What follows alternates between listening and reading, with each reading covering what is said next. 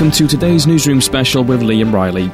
Nearly 50,000 men are diagnosed with prostate cancer every year. Luckily, survival rates are high at 84%, but treatment can cause detriment to men's sex lives, including severe erectile dysfunction. To tell us more about alternative treatments, we were joined by medical scientist Darren Breen. Can you start by telling us about the consequences for men following prostate cancer treatment? Absolutely. Unfortunately, the prostate gland is located deep within the pelvic region, very close to the bladder neck, the bladder sphincter that controls the leakage of urine from the bladder.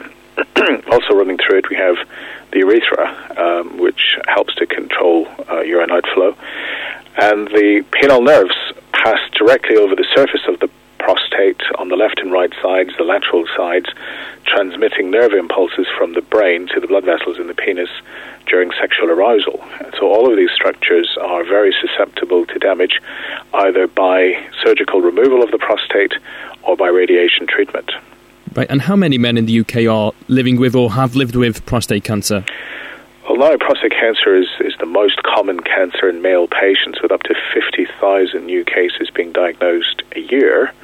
And survival rates, fortunately, are very high at about 84%, especially with an early detection program. And it means that right now we have roughly 330,000 male patients who've survived prostate cancer treatment. That's nearly 1/3 men in the UK who suffered and survived prostate cancer.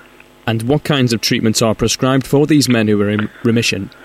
From the erectile dysfunction point of view, routinely the NHS will suggest trialling of 4 sex pills a month. There are 4 different types of these pills, and success depends on the condition of the penile nerves following surgery. So the surgeons, if possible, will make the best possible effort to tease the penile nerve away from the surface of the prostate without damaging it.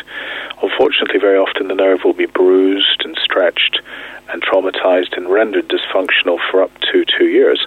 So the pills will only partially work in those circumstances. And are there natural alternatives to pills? Yeah, absolutely. The penis pump is completely drug-free. It's an external solution.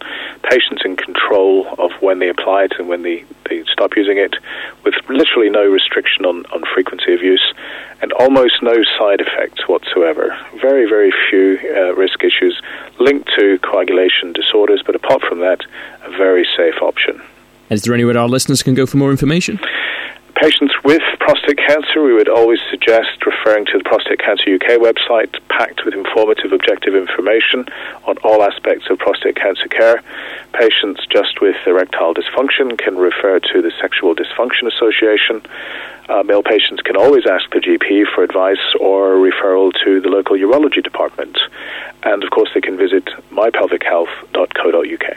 Okay, Darren Breen, thank you very much for your time. Absolute pleasure. Thank you.